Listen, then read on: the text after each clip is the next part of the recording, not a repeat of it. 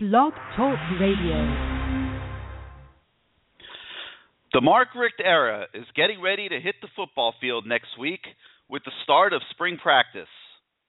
But basketball is sharing the stage as the Miami Hurricanes pulled into Washington, D.C. today to get ready for their Thursday night quarterfinal game against either Florida State or Virginia Tech.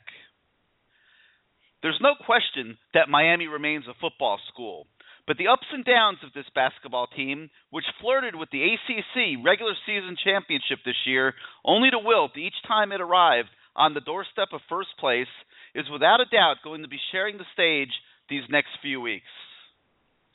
As they await their NCAA tournament destination on Selection Sunday, Miami has a lot to play for in Washington this week.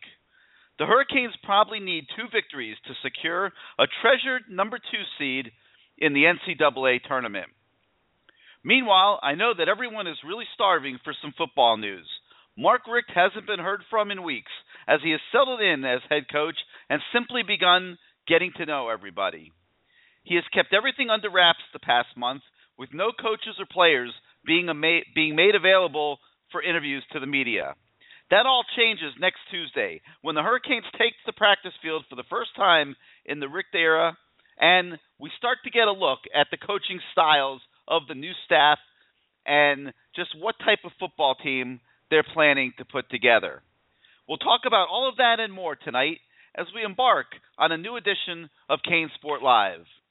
Hello again, everybody. I'm Gary Ferman, the publisher of CaneSport.com, and we once again welcome you to the fastest 3 hours in Hurricane sports. As always, this is your show, and it'll be driven by your participation. The call-in number is 646-595-2048.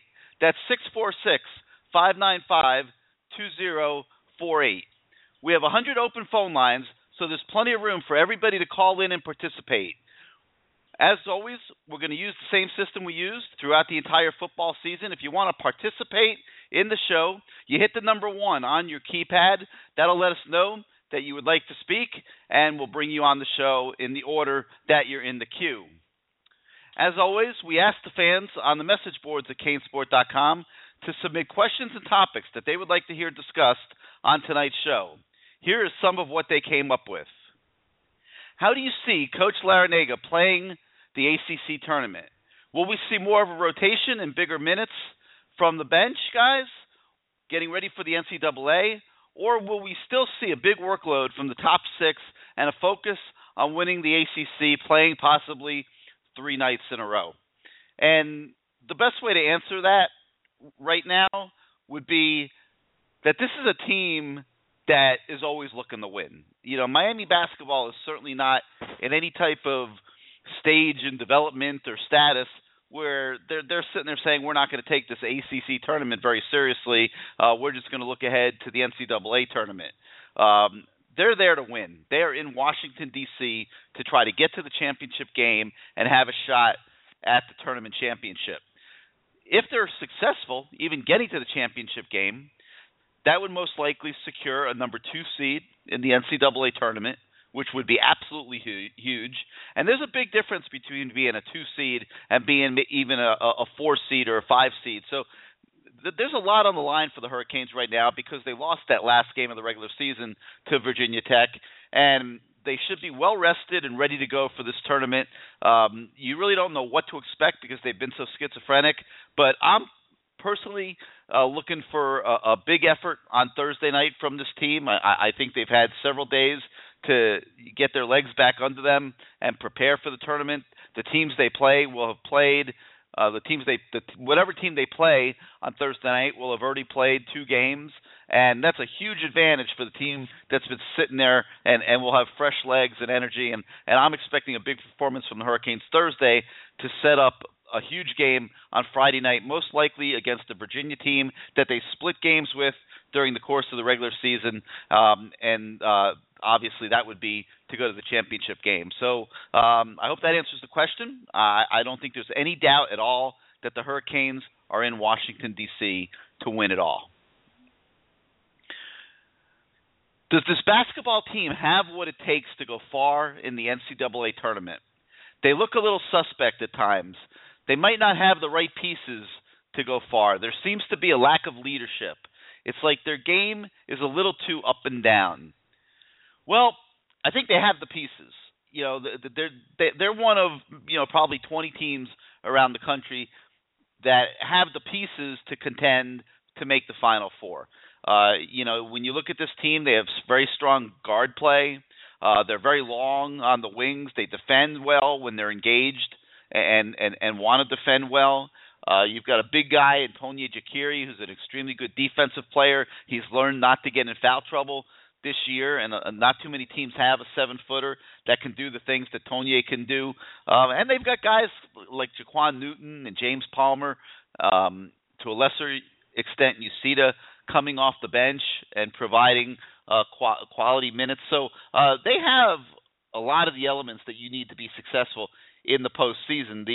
The big question is going to be, can they pull it all together? And will a team that has wilted on the big stage during the course of this season be able to reverse that trend on an even bigger stage here in the postseason? And no way for us to predict that.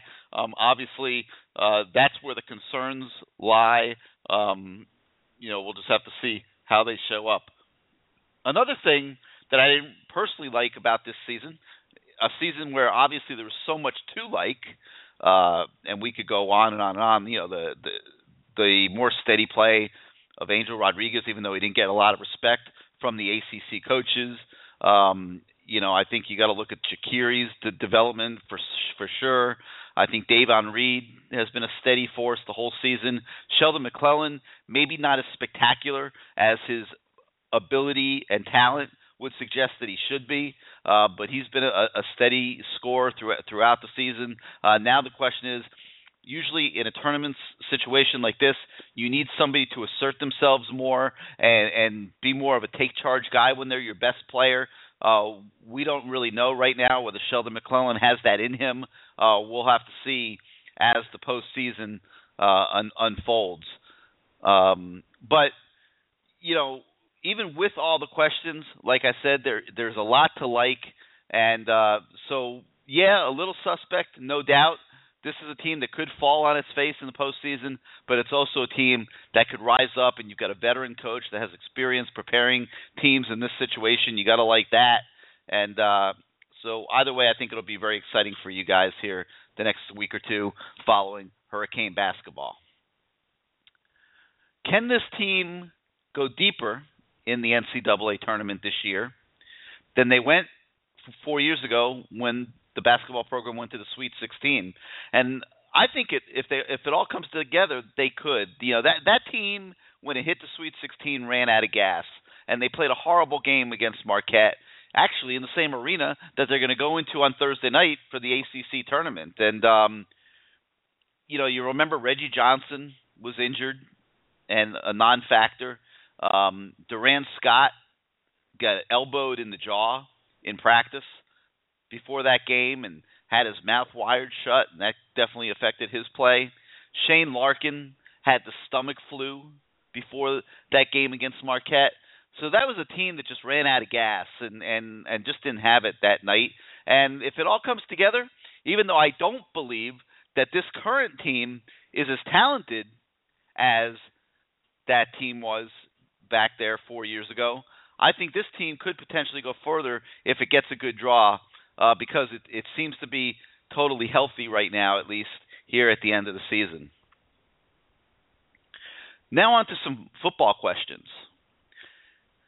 Given the timing that it takes to transition from one coaching philosophy to another, and the fact that the season begins with 3 cupcake teams, or believed to be cupcake teams, is it realistic to expect that this football team that will begin spring practice next week can win 10 games this year if it stays healthy?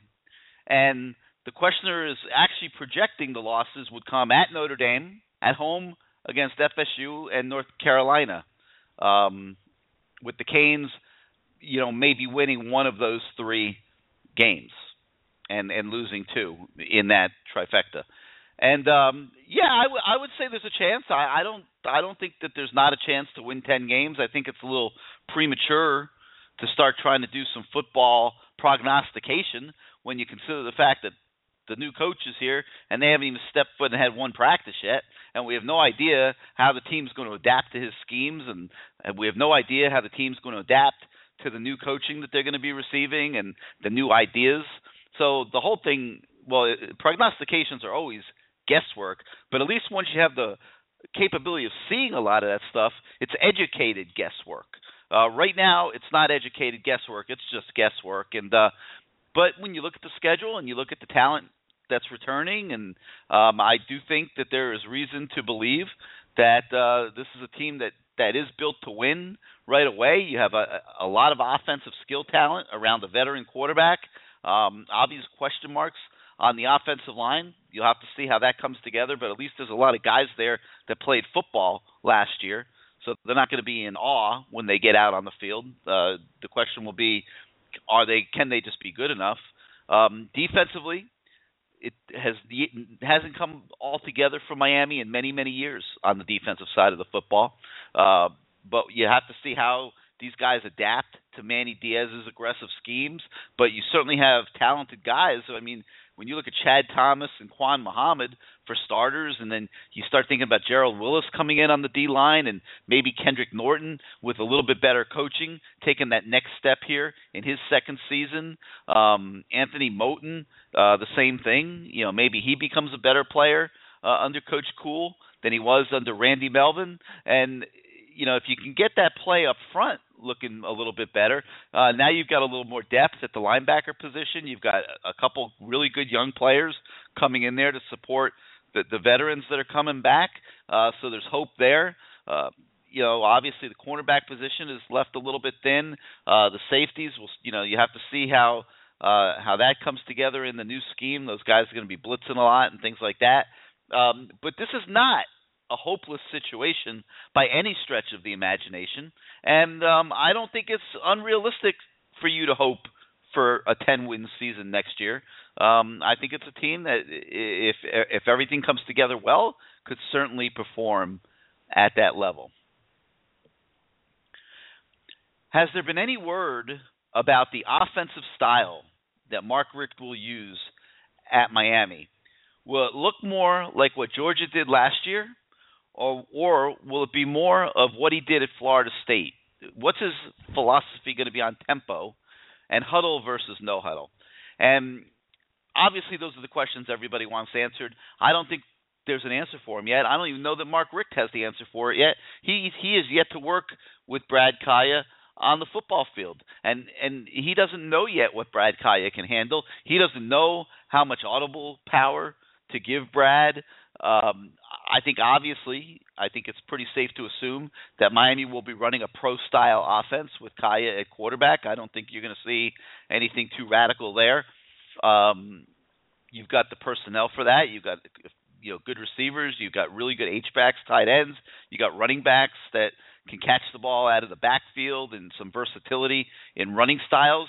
So this is an offensive unit that's built for a pro-style offense, and I don't see any reason why Mark Richt would deviate from that. Now, obviously there's different plays that you can use and different styles of pro-style offense that he can utilize, and my guess is that is something that will work itself out as he experiments in spring practice and even into the fall. But pro-style, without a question, will be the way that you see Miami go this year. Quarterback Evan Shirefs. The questioner asks, he's been hearing from multiple sources that Evan might be a special player, that all he needs is to physically catch up to his impressive football skills and IQ. Is there a chance that Evan Shirefs passes Malik Rozier on the depth chart even before the football season starts in September?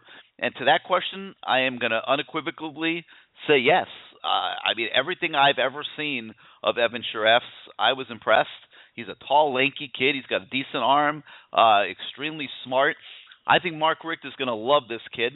Not that he's not going to like Malik, and Malik certainly did very, very well when called upon last year to go in for Kaya. But I think Evan Shirefs is the type of talent that Mark Richt's going to fall in love with. And I do think that there is a chance that this year he passes Rozier on the depth chart. And if I had to say which of the two has the greater chance to be the permanent starting quarterback next year, and we could even throw Jack Allison into the fray if Kaya were to leave for the NFL after this year, I might just put Evan Shirefs ahead of both of those other guys as a leading candidate. Obviously, you're hoping Kaya sticks around for 2 more years. I think that's in everybody's best interest, including Brad's. But there's not a lot of great quarterbacks this year, and if Kaya has a big season, he might be looking to go out after his junior year, and Miami will have to be prepared for one of those other guys to take over in 2017. But I'm a big Shirefs fan. I really like him, and yes, I do think that there is a chance on that. All right, there's a few more questions I'll get to in a little bit, but right now, let's start getting to your phone calls. The number is 646-595-2048. That's 646-595-2048. And let's begin tonight. Remember, hit the number 1 on your keypad if you want to come on the show. I'm seeing a lot of guys on the line right now. I'm not seeing a lot of number 1s that have been hit on the keypad. So remember, hit the number 1 on your keypad if you want to come on the show. And let's begin right now in the 845, where you are live on CaneSport Live. How you doing tonight? Good, Gary. How you doing, Greg? What's up, Greg? How you been, man? Good. You taking it easy for a while here? No, not really. No, I've been keeping pretty busy. But obviously we haven't had the show in a few weeks, so miss hearing your voice. What you got for us tonight? All right, I got a bunch of things. I'll start with hoops. Do you think we're better off playing Virginia Tech, who'll have 1 game under their belt, or Florida State, who'll have 2? That's a good point. I said earlier when I was talking about it that both teams would have played, but you're absolutely right. Virginia Tech only would have played 1 if they beat Florida State, and you're obviously better off playing the team that's played 2 games. And but I think both games are a little problematic because if you play Florida State, you're trying to beat a team for the 3rd time this year. That's not the easiest thing to do. And Virginia Tech would have all kinds of confidence coming in because of the way they spanked the Hurricanes last weekend. So either way, it'll be a tough draw for Thursday night. But if you're a quality team and you want to be taken seriously going into the NCAA tournament, you got to win that game. I mean, there's no excuses. You're better. You're a better team. You've proven it the whole year that you're a better team than those 2 teams, even though Virginia Tech has gotten a little hot here at the end of the year and played a great game last weekend. Over the long haul of the season, you've proven that you're a top 10 quality team, and you got to be good enough to win that game. So better off, I'd say Florida State because they will have played twice. Both teams, I think, will present problems, but the Hurricanes will be rested. They'll be focused. And I think that's a game they obviously should provide a big effort in. Okay, you got to realize Buzz Williams was the coach of Marquette when they knocked us out in that tournament. Yep. So he's a good coach. Okay, I just want to disagree with you. I think that this team has more talent than the other team from a few years ago. Why do you say that? Shane Larkin is the only player he's a marginal NBA player. I think Sheldon McClellan will be an NBA player for sure. I think even Ja'Kiri might be an NBA player. And they didn't have any Jaquan Newtons on that other team. Or Davon Reeds. You had Ryan Brown. You had Ryan Brown coming off the bench on that team. You had Julian Gamble or Reggie Johnson, depending on who was playing and starting, coming off the bench on that team. Kaji was a starter. I think you'd have to say, Kaji was better than Kamari Murphy. I mean, I don't think there's any question about that. Shane Larkin's an NBA guard. I think you'd have to say Shane Larkin was better, even though Angel's a good player. I think you'd have to say that Shane Larkin was better than Angel. Durant Scott, I think you're underappreciating him. I mean, did he have the raw shooting ability of Sheldon McClellan? No. but I think what he did have is more assertiveness, more individual assertiveness that you would love to see Sheldon McClellan come up with here in the tournament. I mean, when you get into this tournament, you need your best player to stand up and know that he's the best player and be willing to take over games when it's necessary. And we've never seen that from Sheldon McClellan. And if this team's going to advance to the Sweet 16 or possibly the Elite Eight, I think that that's the guy that they're going to need to step up and put up a 20-point game or two here in tournament time and just accept the fact that he's the guy and he's got to go get it. Okay, let's move to football quickly here. Anything on J.C. Jackson?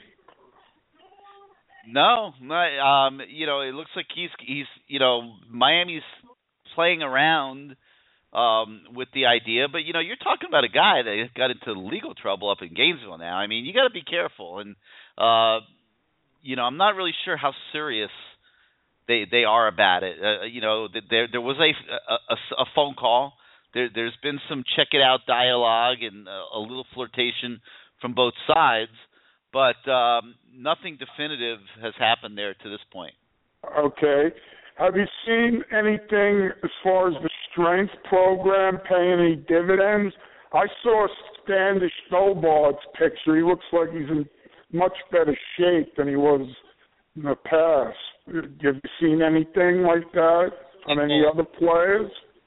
What we've heard is that they're working extremely hard in there. And we've tried to arrange for interviews with the strength coaches. To this point, Mark Richt has not allowed them to talk to any media, including us, and is keeping those guys under wraps and just in the weight room and working with the kids. And, you've heard all the hype about mat drills and how hard they are and things like that. But, every kid that we've spoken to since they started the strength and conditioning program under the new staff has had nothing but positive things to say about what's going on in the weight room and what they're doing. And so I'm expecting to see a stronger, more conditioned team when they come out for spring practice next week, and we get our first look at them in uniform since the end of last season. Now, I don't think it'll be totally dramatic in a couple months. I think you're going to need the next few months leading into the summer to continue on with what's been being done in the last month. But everything that we've heard has been very favorable, as you would expect. Coaching changes are always positive, euphoric situations. Very rarely does anybody say anything that's real negative in these deals. But yes, it's been very positive, and people feel very good about what's going on in the weight room, and the kids, instead of revolting or resisting the hard work that they're being asked to do, they seem to be embracing it. So that's a good sign. Okay, one last quick point. I want to get your opinion on this.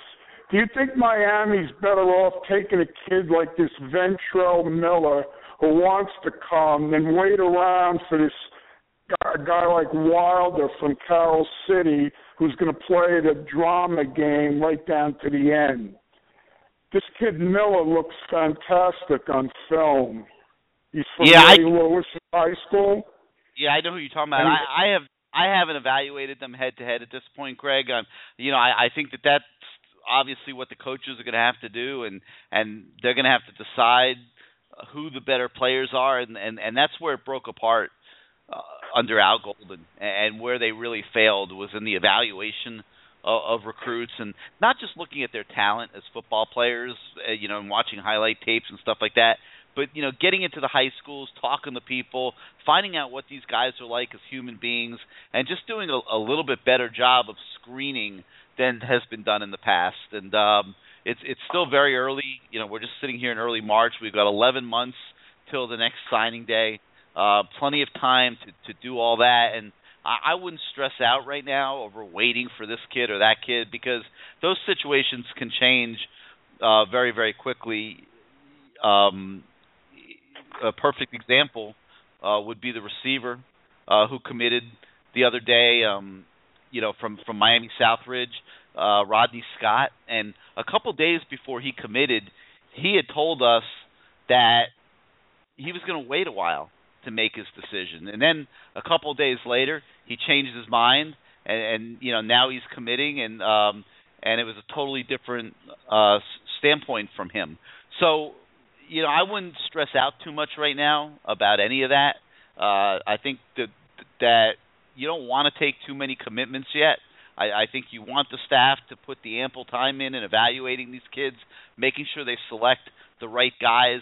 At Miami, you're always going to have a chance to recruit very good players. And where Al Golden failed was at this point right now in the evaluation of those players and figuring out who the right guys were to recruit and then getting in on them and working those relationships and making sure that the guys you're picking are real dudes, and you're not wasting scholarships. And that's where Mark Richt can take a major step forward with this program, and I wouldn't be in too big of a rush for them to take a commitment from anybody personally.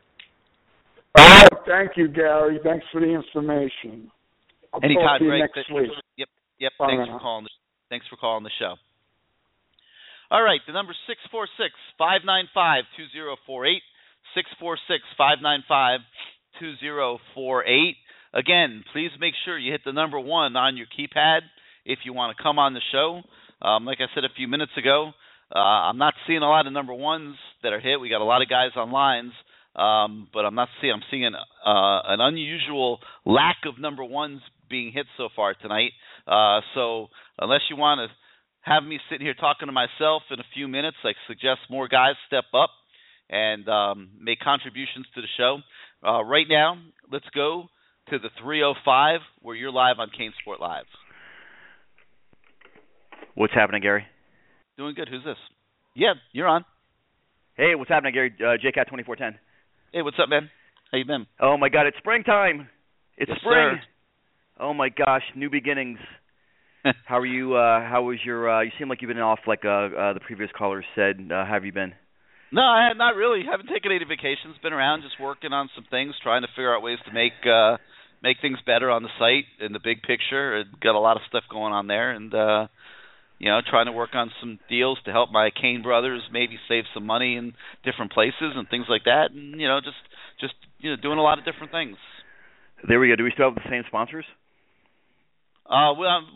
We will, yeah. I think okay, FanDuel's cool. coming in for the next few weeks, but yeah, we do. Cool, awesome.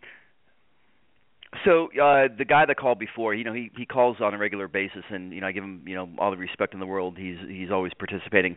He made reference to maybe taking one guy versus waiting for another guy to make up their mind. But I think simply that we fixed that problem by winning games and being relevant again. We need to somehow create a sense of urgency with our program and to recruits that are out there. To where that is not a program you can just simply wait to make a decision on, and so hopefully with this new coaching staff and regime and thought process with whatever they're going to do as far as practices and how they run them or whatever they're teaching, as soon as we start winning games and can kind of flip it on them a little bit, only at that point then I think you'll see recruits start maybe considering us quicker and not waiting for something else. I don't know. Yeah, but like I said, I don't want to see a lot of early commitments. I really don't. I want to see a better job done of evaluation than what's been being done in this program. It should definitely be a timing issue with recruits, and I don't know how they do it. It just seems like it seems like if you've got a scholarship, I guess you can just randomly commit, and it's on Twitter and it's wherever else, and people are now on the roster for that recruiting class. So I don't really know what the protocol is, or I don't know if they've got to call the coaches first and say, hey, listen, I'm going to go ahead and commit, and then they do it. I don't know. I think you're right. There should be decent evaluation. I don't know what that entails actually, but there should be decent evaluation, and I think it's kind of bad that if maybe you offer a recruit a scholarship, and then maybe somebody else better that fits better, in the scheme or something, and you want to offer them, but you don't want to hurt feelings. Maybe it's it's a fine line, with that. I'm not really sure. Well, I mean, here in an ideal world, here's how it works. You're identifying kids a couple years early. It's not something that you're doing, at the last minute, and you're identifying them even as sophomores, juniors, and you start to build a relationship to where you have interaction with that kid, you have interaction with their family.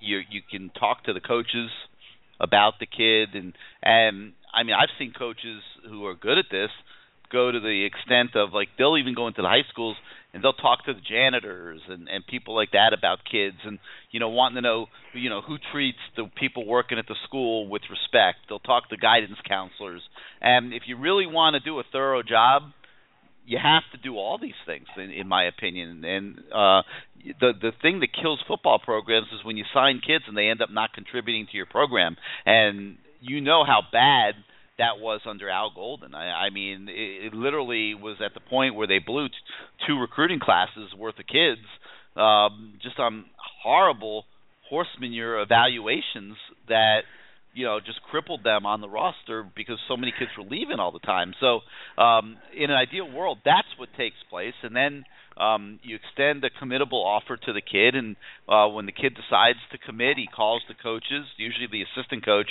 that's recruiting him would get the first call. And,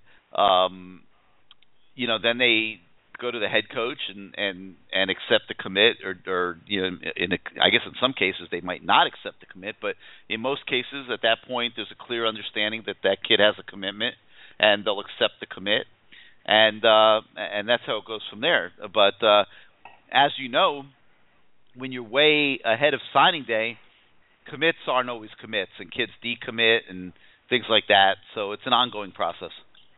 Yeah. And then you sit there and scratch your head because you make a point about Golden and all the recruits that left our program or had problems. But then you look at a guy like Brad Kaya, who they went out and they took out from California, which obviously he's the focal point of our team.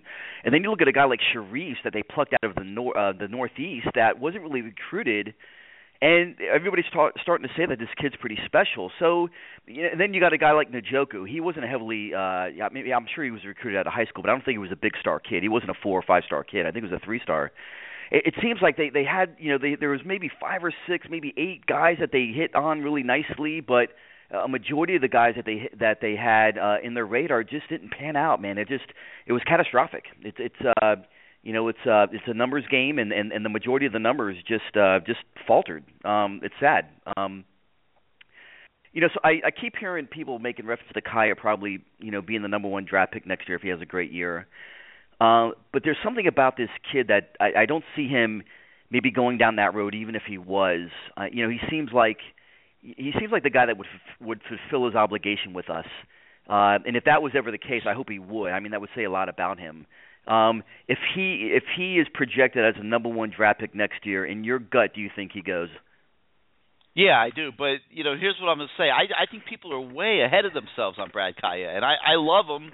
Great kid. I do too. He's been a total pleasure to deal with. He came in. He was forced to play before he should have been. Has always stood tough in there. They haven't always had the best offensive line play in front of him. He never complained.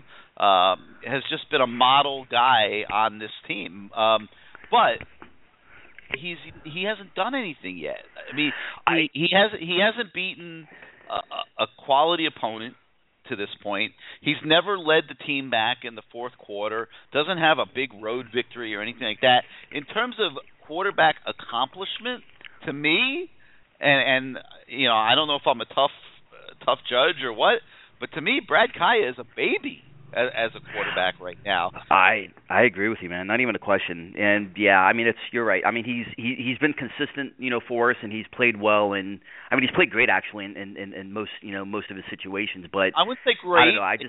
He's played well a lot of times, but they have not won football games, and obviously it's not entirely his fault, no doubt about it. But why do the great do you think, are the New England Patriots always really the best team, or does Tom Brady always make sure that they get to that level? Why does Peyton Manning, all of a sudden he leaves the Colts and goes to Denver, and why is Denver among the top teams in the NFL immediately? It's like quarterbacks are a unique position where they can elevate the play of the entire football team. And that's what you have to hope that Brad Kaya can do here this season, and under the coaching of Mark Richt, that he can take the next level, because obviously there's a world of potential there. I think there's a shortage of pro-style quarterbacks in college football. I think there's a great opportunity for Kaya to emerge and be, like what you said, a first-round draft pick, if not this year, certainly after his senior year. But I know the NFL scouts are very intrigued by him, just because when you look around college football, the way teams are running offenses and stuff now today, you just don't see a lot of classic pro-style quarterbacks out there, and Kaya's is that type of quarterback. So he's going to get a hard look all year from the pro scouts. They're going to be looking to see how he progresses under Mark Richt, and what he does, obviously on Saturdays, will determine whether they deem him ready to go pro now. But I know I would be very, very skittish about investing my tens of millions of dollars, or I guess I should say my owners' tens of millions of dollars, in a quarterback that's never won a real football game. Never beaten a quality opponent, never led his team from behind in the fourth quarter. Quarterbacks that haven't done that yet are not fully developed quarterbacks. And the good news is Brad Kaya, to me, has a lot of upside left, and where he's starting from right now as a base, as he walks on the practice field next week with Mark Richt, is a pretty darn good spot to begin with. And as good of a quarterback coach as I know Mark Richt is, I think he's got a chance to take Kaya to the next level. Yeah, no, I agree. All right, so last question. There was a thread in the War Room about our bold predictions like 2 days ago. Everybody was posting our bold predictions. My question to you is do you have any bold predictions for this upcoming year? No. How can we have, seriously, come on, we're sitting here. I feel you. We haven't seen a dude, you got to have one bold prediction. Come on. You got to have this. How about this? We're going to have shows for the next few weeks. Can we get through a few scrimmages at least? Okay. Not a problem. Let's get through a couple scrimmages. Let's get through the spring game. We'll have a show after the spring game, and then let's talk about, what we thought we saw. A lot of you guys will be out there at the spring game and at that public scrimmage in Palm Beach, and then we can at least discuss prospects like that from a more educated point of view. I mean, right now it'd be stupid for me to say anything like that, Not a problem. All right, well, thank you, man. Have a good night, and God bless you, brother. All right, J-Cat, man. Thank you for being part of the show. Always appreciate your calls. All right, 646-595-2048 is the number, 646-595-2048. Let's go now to the 904. You are live on CaneSport Live. You with us? You there? Hello? Yeah, you got to listen on your phone, not your computer, or else you'll be. Let me turn it over. Hello, are you there? Yeah, we're here. Who's this? Can you hear me now? Yeah, but listen in your phone, not on your computer, because there'll be a few second delay on the computer. All right, let me get off. I thought it was off already. So who's this?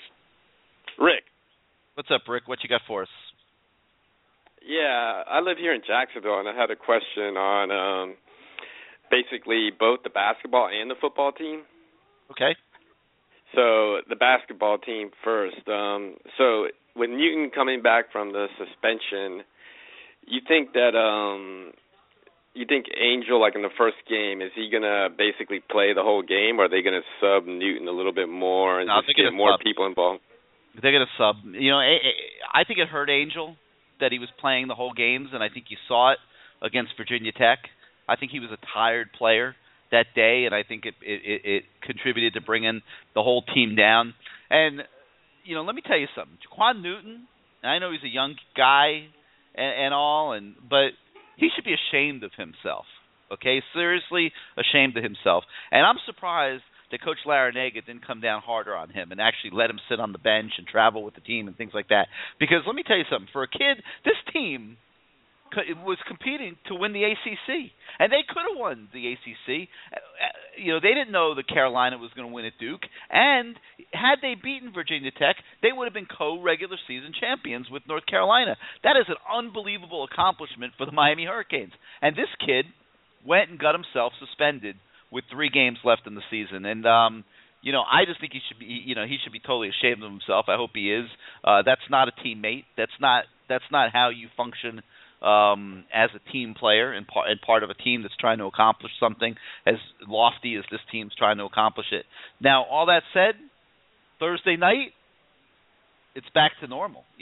Angel played too many minutes in all those games, and he wore down. And I think Jaquan Newton's presence is very important and a very important element of this team, and I think you'll see them sharing minutes again.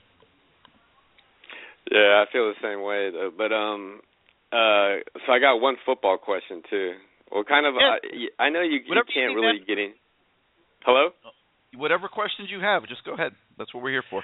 All right. Yeah, I've been a long time subscriber, so I've been probably I think about 10 years in the CaneSport, the War Room. I post sometimes, but I had a question because I live here in Jacksonville, and I live actually pretty close to Oakleaf High School.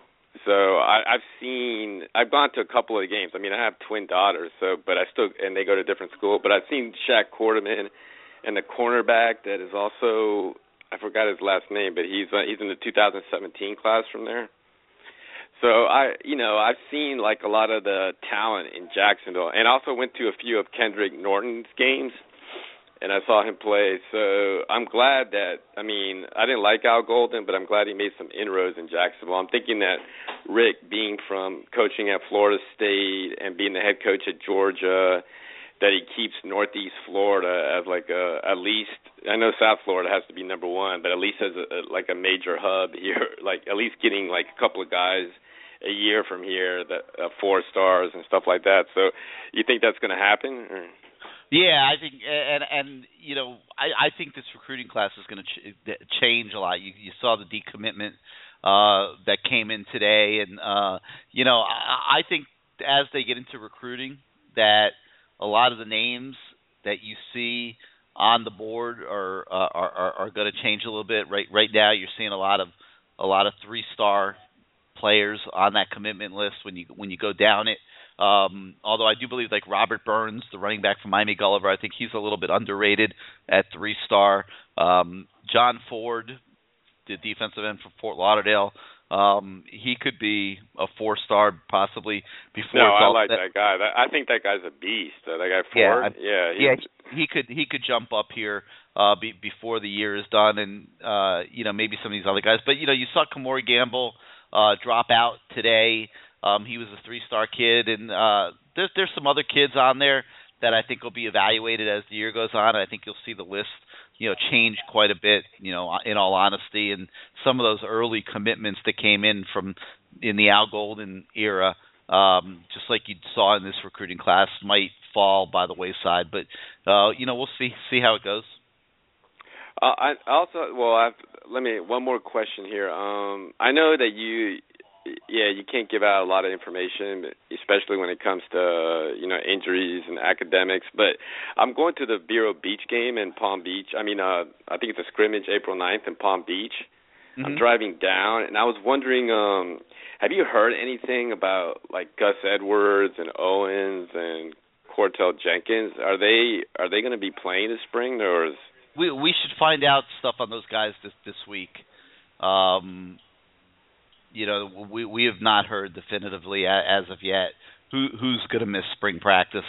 I would be surprised if Gus Edwards did a lot in spring practice, to be honest with you. I don't know that he's that far along in his rehab, and so I'd be pretty surprised there. Cortell Jenkins, we'll see.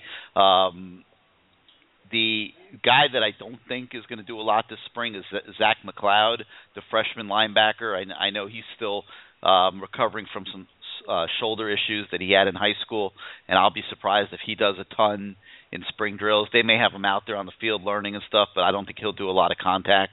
Those other guys we should find out here in the next week or so. Oh yeah, I forgot about Sonny. Well, I don't think because I heard he's doing pretty good from his injury though. Yeah. Now whether the trainers clear him for contact, like I said, we don't know yet. All right, that's basically it. All I got to say is please beat Florida State this year or Notre Dame. We got to get a big victory. That's basically it. Yeah. Boy, you think the program could use one of those?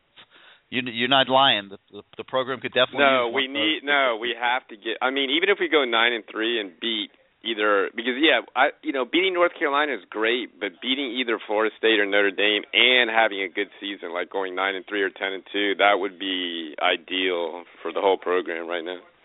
Yep, no doubt about it. All right, man. Thanks for having me. You got it. Thank you for being part of the show. All right, 646-595-2048 is the number, 646-595-2048. Let's go out now to the 904. You're live on CaneSport Live. You with us? All right, let's go to the 786. You're now live on CaneSport Live. You there? Going once, going twice. All right, I'm sorry if I just whacked you. Just give us a quick call back. All right, again, the number is 646-595-2048. If you're on the line and you want to participate in the show, we need you to hit the number 1 on your keypad. Like I said, not seeing a ton of guys in the queue that have hit the number 1 to this point. So a lot of you are on the line. So if you want to come on the show, hit the number 1 on your keypad. Let's go out now to the 757, where you are now live on CaneSport Live. How you doing tonight? Hello, night, buddy. For real. Who's this? Come on, man. Kane. I ain't called to talk no football or basketball because my boys are out at the Hoya Conference this year. Baseball. How you been, Kane? I'm doing fine, man. Are you ready for the spring? I'm just waiting for the 15th. I ain't got nothing to say about football till the first day, 9 a.m., when you give all these great reports of how everybody gained 75 pounds a month when they blowing people off the line. That's what I'm waiting to hear. Yeah, we're like caged lions over here, Kane. I mean, we've had to go a month here without talking to anybody. Mark Ricks had the whole program under wraps, and it's been kind of brutal for us. I mean, we obviously have I know it is. And y'all live there? I can imagine how tough it is. You imagine I'm that? outside and living in the beach. But let me ask about baseball. Why isn't more like I try to go up there and see the schedule? How can I find out when the schedule and who they playing? They don't do enough for baseball. I like the baseball team. Yeah, you know what? You're absolutely right. We need to get that improved, and we want to. It's just they redid the website, and the engineers are working on different things at a rate as fast as they can, and we'll get those things added to the site. It's just taking a little bit longer than what we would like, and I apologize for that. Oh, no problem. But we're covering it. I mean, I don't know if you've noticed, we have stories on every game. I saw that. Yeah, I saw that. But, every week we have features. Yeah, we have features and things like that. We're covering it just like we always have. What we're missing is that one page that brings it all together. Yeah, that's the only thing. Other than that, I get the clips, and I watched the game when they played Florida on Sunday on ESPN3. Wasn't too pretty, but hey, it is what it is. I don't know what it is about Florida. They got a hold on them games in baseball. We beat them on Saturday, but didn't beat them Friday. They beat the brakes off of them on that Sunday. But other than that, man, ain't too much going on. Waiting for the spring. Weather getting ready to change. Daylight saving time. I ain't got much to talk about. And it's got to be big because I just called. And I heard you say the board not really lighting up tonight. I guess everybody waiting for football. And hopefully your basketball team do good, Yeah, you got to understand, I'm used to seeing, 50 guys hitting that number 1. So, so I'm like, well, what's everybody doing, sleeping tonight? I mean, we've got a bunch of callers on, but nobody's hitting number 1. But we got a few now, so it's picking up a little bit here. Well, hopefully it'll get better for you. And 15th is right around the corner, so ain't no need to sweat the technique. Enjoy. Hope your Canes do good, because on the road they haven't been that good in basketball on the road. But other than that, it don't matter, man. You have a great day, and I'll talk with you, Gary, and let's get ready for the 15th. Take care, buddy. All right, Kane, thanks for calling in. And the one good thing we could say is they're not on the road anymore. Now every game they play is pretty much neutral site. Even though Virginia and Virginia Tech, that's a little bit of a tough draw since Washington, D.C. is so close to those campuses. I got to believe a lot of their fans will attend the games. But all that said, games now are on neutral court, and that could only be good for the Miami Hurricanes, who have struggled on the road. All right, 646-595-2048. Hit number 1 if you want to come on the show. Let's go out now to the 812. You're live on CaneSport Live. Hey, Gary. What's up? This is Austin. How you doing this evening? Doing good. How you doing, Austin? Doing all right. I didn't get to catch the first 10 minutes of the show, so I hope this wasn't asked. But, I kind of had a question about your thoughts. The impact that to me it seems like the impact of the Rick hire, and even specifically, even more the Mike Rump hire, I guess hasn't had the effect on maybe drawing in some of the bigger name recruits or generating more interest. What are your thoughts? Did you expect to see more interest and, even closing out the last recruiting class, more success with some of the bigger names? Well, yeah, I did, and I don't know if it was fair. They only had 3 weeks to recruit. I did expect a more immediate impact than what we saw, but I'm certainly not ready to sit here and say that the Mark Richt era is going to be a failure in that regard. I think that it has created a lot of excitement. I think they've sold somewhere in the neighborhood of 5,000 new tickets since Mark Richt was hired, or at least had 5,000 combination of new ticket holders and old ticket holders coming back that have repurchased here in the time that Mark Richt's been the head coach. And I think that there's a lot of excitement and anticipation going into spring practice. And, hopefully they'll get a lot done this spring, and that when they come out for the scrimmage in Palm Beach and for the spring game, that they'll put on a good show for people. And then that excitement will continue itself through the summertime. Yeah, I guess more or less what I'm saying is, when they had the Rivals camp there at Miami, and it seemed like every kid that was, interviewed there, Miami didn't seem to be high on a lot of their radars. Well, and the relationships aren't there yet. Think about it. I mean, this coaching staff just came in. They haven't established those type of bonds yet with those kids, and it takes time. And you're absolutely right. It's not there yet, and a lot of work needs to be done here in the spring. They're going to have to try to get those kids to come out for practices here during spring drills. I'm sure they'll have more junior days. They'll have the camps in the summertime to bond even further. They'll have the spring recruiting period when they can go out in the spring out to the schools. So there'll be more chances to start building relationships with these kids. But you're absolutely right. It's not there yet, and that's understandable because of how new everything is. Well, do you find it concerning that, none of the American Heritage players or, Mike Rump's guys, kids that he coached, or even seem to have much interest in Miami at this point? Or, again, do you think it's just because of the new coaching staff? I think it's too early to be concerned about anything. I was surprised in the last cycle that none of those kids at Heritage visited. I thought Nick Eubanks was one that they might get into this recruiting class, but it's way too early to say that you're concerned about anything, I think. Gotcha. So, hopefully the basketball team does well in the tournament, and, hopefully the Hurricanes look like a new team here in the spring football-wise. Anyway, great show, Gary. Thanks for doing it on a Tuesday night here in Limbo Land, and go Canes. No sweat, man. Thanks for calling in and being a part of it. All right, 646-595-2048, 646-595-2048. Remember, hit the number 1 on your keypad if you want to come on the show. And right now, let's go out to the 786. You're live on CaneSport Live. Hey, Gary, how you doing? This is James from Miami. What's up, James? How you doing tonight? I'm all right. Not really into talking about sports because, nothing really happened like you said, but first time I've seen you on the radio for a while. But I do have one, opinion on a question about Kaya. Go ahead.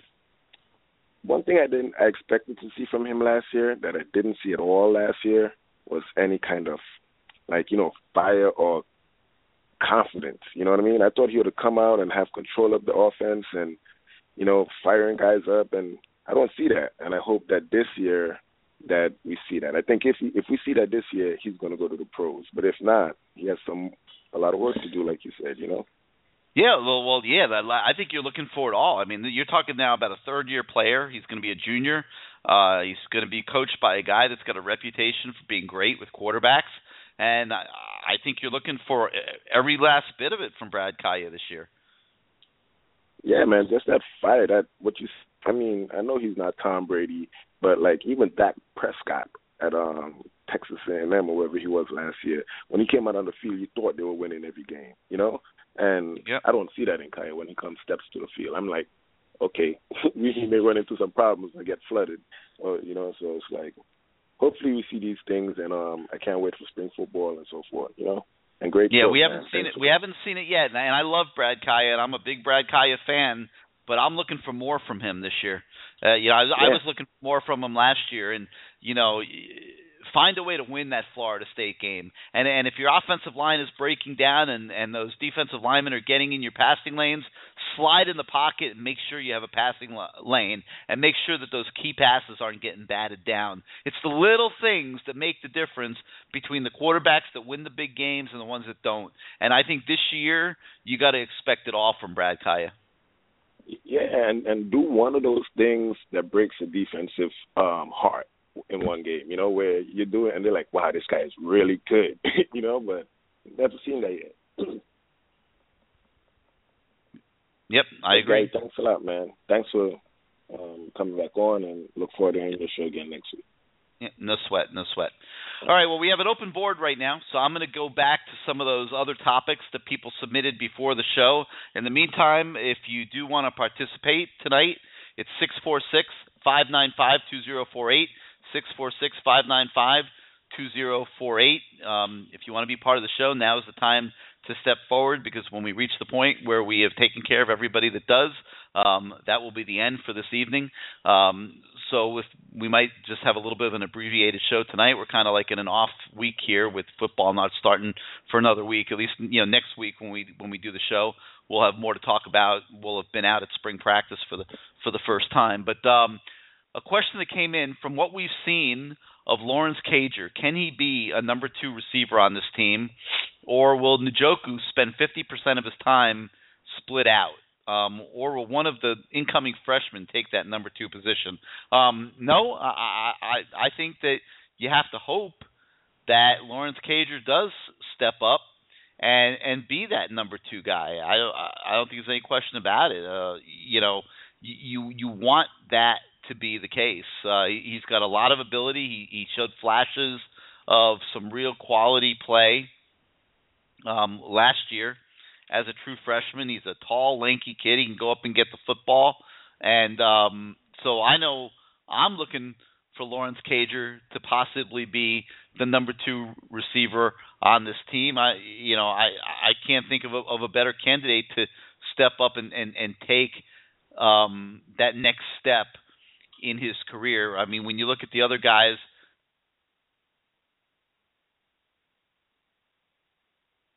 sorry, guys, we had a little technical snafu there, but I was talking about Lawrence Cager as the number 2 receiver. I don't think that there's anybody that's better equipped than him to be that guy. I mean, I'm not sure where I cut off, but I was talking about Braxton Berrios and Malcolm Lewis as other veteran receivers on the team. I don't think that they're equipped really to be the number 2 guy. I think, Darrell Langham, a redshirt sophomore, has not shown that type of ability. So I think it has to be Cager, and it better be Cager. And there's a reason why you see the coaches right now recruiting so many receivers. That position has been very badly depleted. Now, if you want to talk about,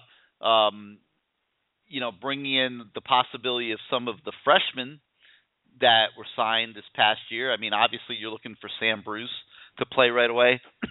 I think without question, I think you're looking for Deontay Mullins to play right away.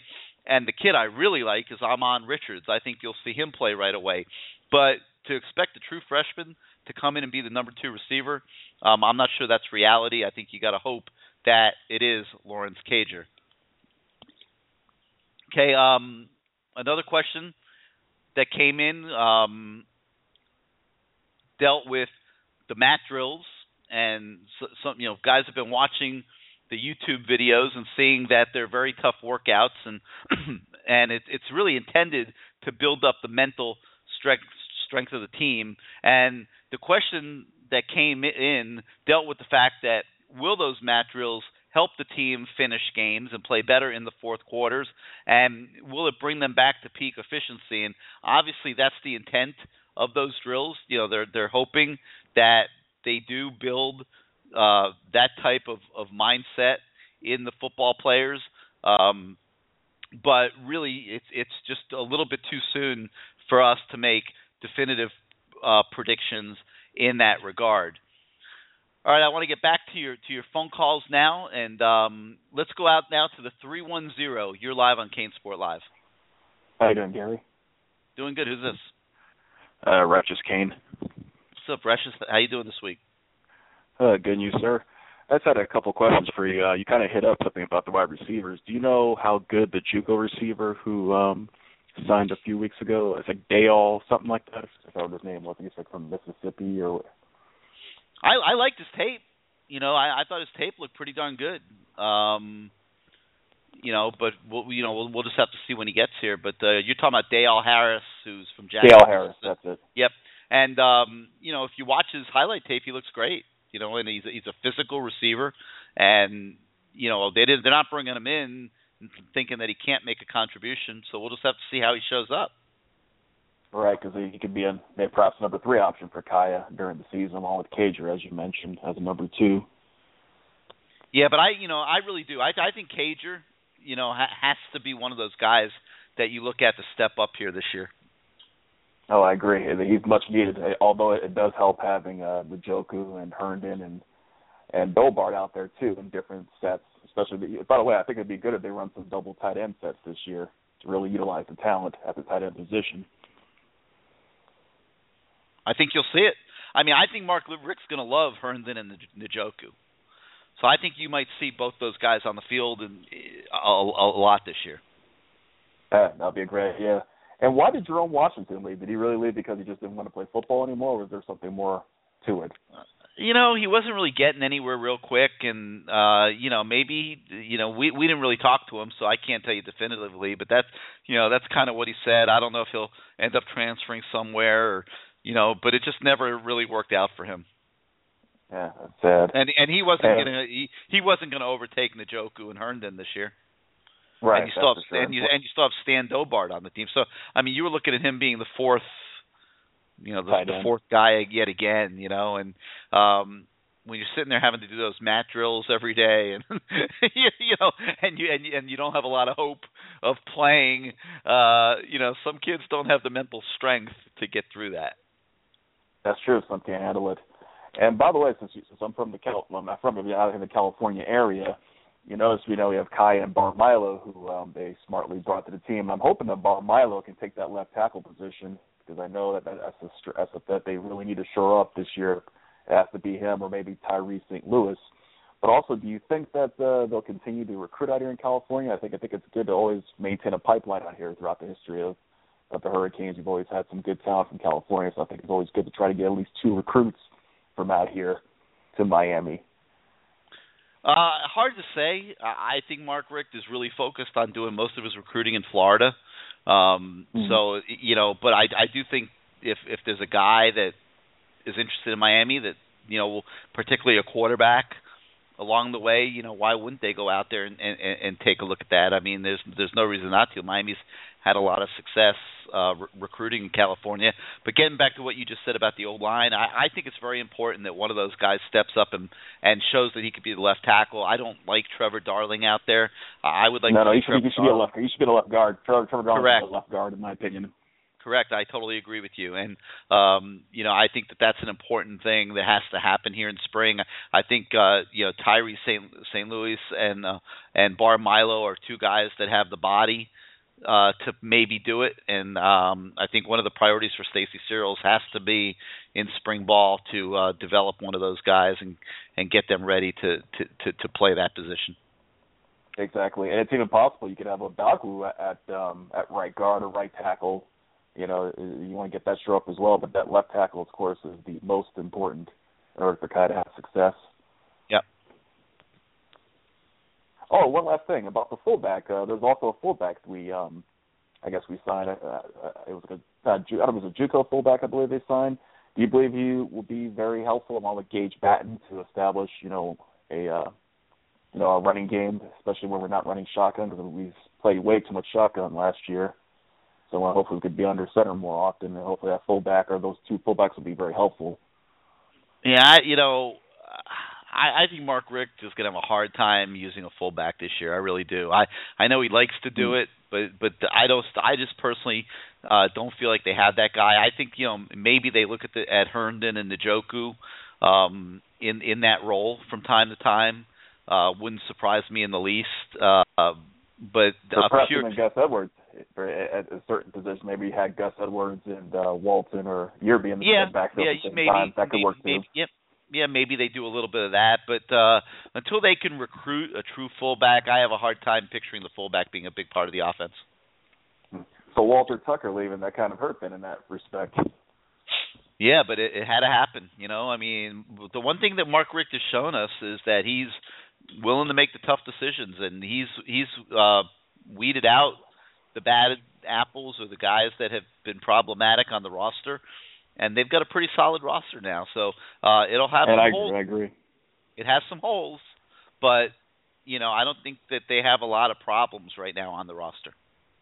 No, I agree with you. And the thing I really liked was the recruiting class wasn't a big recruiting class. It was just 17 guys or so of quality people. In other words, they all at some point are going to contribute within the next 1 to 3 years. So you're not just taking guys like you always talk about all the time who are just going to sit there or maybe a risk and you're wasting a scholarship. So it's better to go with a small quality class than trying to go for a big class just so you could be ranked number 8 or something like that in the recruiting rankings. That's just silly. It's better just to get the people are going to contribute and not too deep. Yep. All right, you got anything else tonight? That's it, sir. Thank you for everything, and we'll call back in next week. You got it. Thanks for being part of the show. All right, 646-595-2048, 646-595-2048. Let's go out to the 706 now. You're live on CaneSport Live. Hey, Gary, what's going on? This is Sebastian. Hey, what's up, Sebastian? How you been? I'm doing pretty good, man. I didn't know you had a show on tonight. I just went to Rivals and saw you had a show on tonight, so I didn't think I was going to get in, but yeah, we're going, I think, 4 or 5 weeks in a row now here during spring ball. So I missed a lot of the show, so some of the questions I asked you, forgive me if you've already answered them. Not a problem. Because I just caught on it. So anything on J.C. Jackson, is that a closed door? Yeah, I was asked that earlier. It has not reached a conclusion to this point. I personally was kind of surprised they were even talking to him. I mean, I know they need cornerbacks, but to me it's kind of hard when a guy has the problems that he had up at Florida, and I don't know. I don't know if that'll come to fruition. He's talking to some other schools also. I think South Carolina's in the mix there as well, and it'll be interesting. I don't know. We haven't had a chance to ask Mark Richt or about that one, so okay. I'm not sure how serious they are. If it happens, it'd be great. I mean, who wouldn't? I mean, our team could use a 4-star cornerback with some experience. Yeah, if he's going to come into the right thing to not get into more trouble. Unfortunately, a lot of these kids, Sebastian, when they're the kids that get in trouble, they tend to not change their stripes. Unfortunately, I mean, if he's going to come in and he learns his lesson and he's going to grow up and not get in trouble, and he's going to be a positive contributor to the football team, then great, Yeah, but the other thing too is you need strong leadership on the team as well too. You need the other players to be like, we're not, we're used to fly at another school, it's not gonna fly here. So, so I don't know. If it happens, it'd be good. It'd be nice. The other question I had for you is, I know we got the one grad transfer from Texas that's gonna play safety for us. Are there any other grad transfers that are out there, or any other grad transfers as positions that we need? Like if we took a grad transfer, like what position would that person kind of play that we need help in those areas? I'm not sure if they're looking for more or not. I mean, obviously they could use some more defensive backs. I don't think there's any question about that. And they probably could use a veteran receiver if there was one out there. But, it's getting kind of late in the game right now. I don't know that they'll bring anybody else in. Yeah, that's what I was kind of thinking about. The other question I have for you is, just on the offensive line. I mean, I know you spoke a little bit about it. I caught the tail end there in regards to Milo and Tyler St. Louis. I mean, how do we look in that area? That's probably my biggest concern. I mean, I know we have shortcomings on the defensive line. I think we'll be a little bit better at the linebacker position. We don't have as much depth in the secondary. But on the offensive side, I'm just worried about the offensive line. What can you tell me about that to ease my comfort or just add to my anxiety? No, I think you have every reason to be anxious about it. I mean, it was bad last year. Let's be honest. I mean, the offensive line was not good, and they needed to be better. No, I mean, I was shocked. I mean, I thought that Mark Richt would look at that offensive line and say, "Oh my God," and just say, "I got to find a couple dudes here." But their development, the development of those young guys, is going to be one of the keys to spring ball. I don't think there's any question about it. St. Louis, Milo. I mean, I think one of those guys has to emerge and be the starter at left tackle for this team as a whole to get better. So I think about that, and I think about what's his name, Gautier, the other guy from Pennsylvania. That guy. I mean, I don't hear anything about him as far as their development, how they're kind of coming along.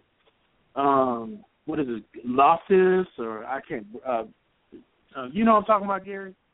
I think he's around the Tallahassee area. I think he came from, but I don't hear anything about him. I hear about St. Louis. I hear about Milo, but we recruited some other guys. We got that offensive line. There's a whole lineup of them. I mean, let's just go down the offensive line position, guy by guy. I mean, about Casey McDermott. Right. Oh, he's obviously a guy that you got to hope will play. You'd like to think he'll start this year at right tackle, and certainly play quite a bit. You got Hunter Knighton, who's a backup center. Hayden Mahoney is a freshman that you don't really know. That's who I think you were talking about a minute ago. You don't really know, what you have there. Hasn't done much. Hasn't been a lot said about him. So he's the guy that you'll have to look at real hard this spring. Danny Isadora, obviously you're looking for him to be the starter at right guard, has played a lot of football, needs to be the anchor of the O-line. Sonny Adagwu, a guy that, has been okay at times, not okay at other times. I personally think, he'll be, you got to hope that McDermott establishes himself as being significantly better than Sonny Adagwu. I don't think anybody wants to see Alex Gall on the football field again after the season he had last year. But he's got one more year left. We'll see how that goes. Nick Linder's obviously a fixture at center, and that should continue to be the case. Tyler Grimsley is another one of those young kids that very borderline whether he even should have been recruited. You'll have to see. Probably not. I'm not expecting a lot there. We talked about Trevor Darling. He needs to be the left guard. I think we're in agreement on that. And then you got a couple other, young guys, Tyler Gauthier and Brendan Loftus, who we don't really know what's there. Gauthier is a strong kid that was expected to compete at guard, but didn't really get a whole lot done last year as a freshman. So we'll see. But they did burn his red shirt. I don't know why, but they did. Why? Why? Because it was stupidity. Yeah, he never should have burned his red shirt. So now he's a sophomore, but we'll see what he brings to the table. I don't think it's anything to panic about or have a heart attack or anything. And I don't think that this is necessarily a future All-American or anything, but should be a kid that contributes and becomes a productive member of the team. And this spring will be big for him. Now, a guy that I haven't mentioned yet that I think that we need to keep an eye on this spring would be Jahair Jones. And he came in, he redshirted last year, was not ready to compete last year. But he's a big kid. He's 6'4", 320, a JUCO transfer from Asa College in New York. And he's a guy that is worth watching this spring to see if he develops. Because if he does, maybe he could get into the mix also with that left tackle spot. So we'll see what happens. There are a lot of bodies on the line, but not a lot of established bodies. I don't know why I think of him as a guard more than a tackle. I don't think he's a guard. I don't think he'll be a guard. I mean, I could be wrong. Anybody could be anything. You got a new coach coming in and all that. But I look at him as a tackle. Okay. I just remember him getting blown up by Muhammad, and I was just like, oh no. I couldn't handle that. I mean, we're gonna get Kaya killed, to do that. But I'll let you go after this. But I want to just talk about a couple of positives because you answered a lot of my questions. I think at the quarterback position, we got to really, really kind of be content and kind of smile. I think we got some depth, we got talent, we got some players that we can develop. So I think that looks good. I think the 4 wide receivers that we recruited this year, if they all get into school, I think they're going to be able to contribute, and I think that's something to be able to build on. I don't think they're going to be game changers, but you got something in the stable. You got some talent. There's an upgrade in talent there. So I feel good. I feel good about the tight end position. I feel good about the running back position. As long as Gus Edwards doesn't gain too much weight, I think we got like a power back. We got a change of pace back.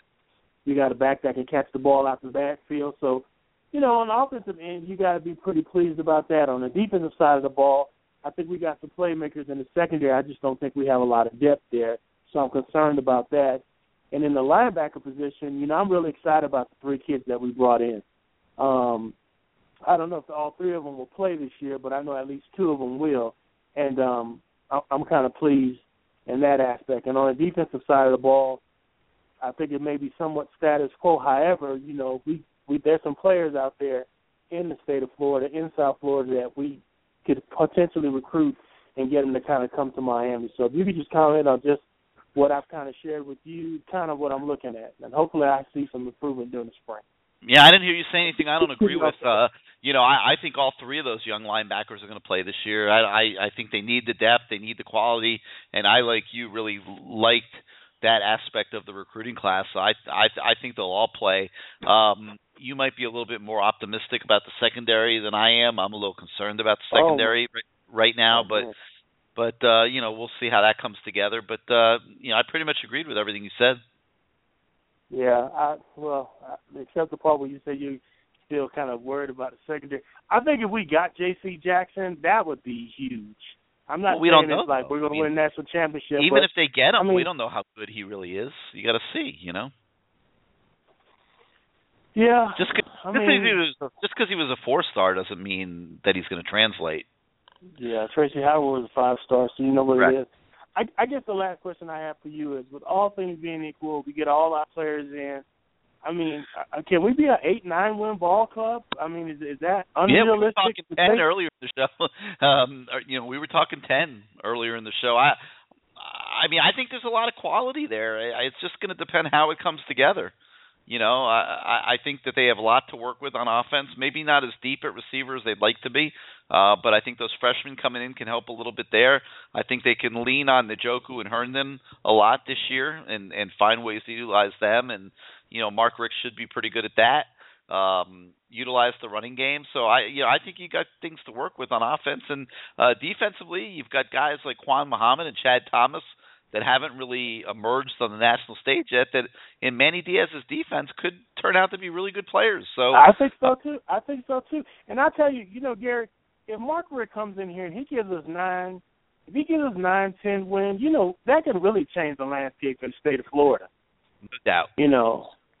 I mean, really. I mean, your first year, you give us 9, 10 wins. I mean, there's some kids that are like I look at that Judy kid, that, Gene Judy or something like that. I mean, you get a couple of those kids, you know what I'm talking about, right? You get a couple of those kids to stay home, man, you can see. I mean, when he got to Georgia, I mean, it didn't take him long for them to get Georgia, on the map. So, one good year real early, send the tide. Hey, man, I appreciate the show, man. Keep me on hold. Like I said, forgive me, I didn't know you had a show going on tonight. We'll be on the next 4 or 5 weeks, all through spring practice. Okay. But it seems like we're kind of in line with everything. Thanks, G. Thanks, Gary. Just keep me on hold, man. You got it, man. Thanks for being part of it. All right, 646-595-2048, 646-595-2048. Hit the number 1 if you want to come on the show. Let's go out to the 917. You're live on CaneSport Live. Hey, Gary, what's up? BK Hurricane. Hey, what's up, BK? How you doing this evening? What's going on, Gary? Long time no speak, bro. Yeah, too long. What you got? Yeah. I was just listening to a lot of the callers. Like about the wide receiver position. I'm kind of not that worried about the wide receiver position, because if we could get AC Coley back to form, back, a little at a level a little bit higher than what he did his freshman year, where he had that really good breakout year and he just kind of leveled off since then. But I think we should be all right, because we have good slot receivers, Berrios. Maybe Malcolm Lewis could finally step up. Great wide receivers that could step in. Great tight ends. Like Njoku and Herndon, they're kind of flex. They could either play slot or tight end or H-back. But I'm really high on Amon Richards, though. He reminds me of Stacey Coley a lot. Yep. And he's a great kid. He's a very high character kid. Yep. Yeah, see, if he comes in, really puts in the work, I think we could have another Stacey Coley in our hands. And like you were saying, if Cager does what he's supposed to do, I think we're fine. Yeah, and you got to hope Sam Bruce can contribute next year.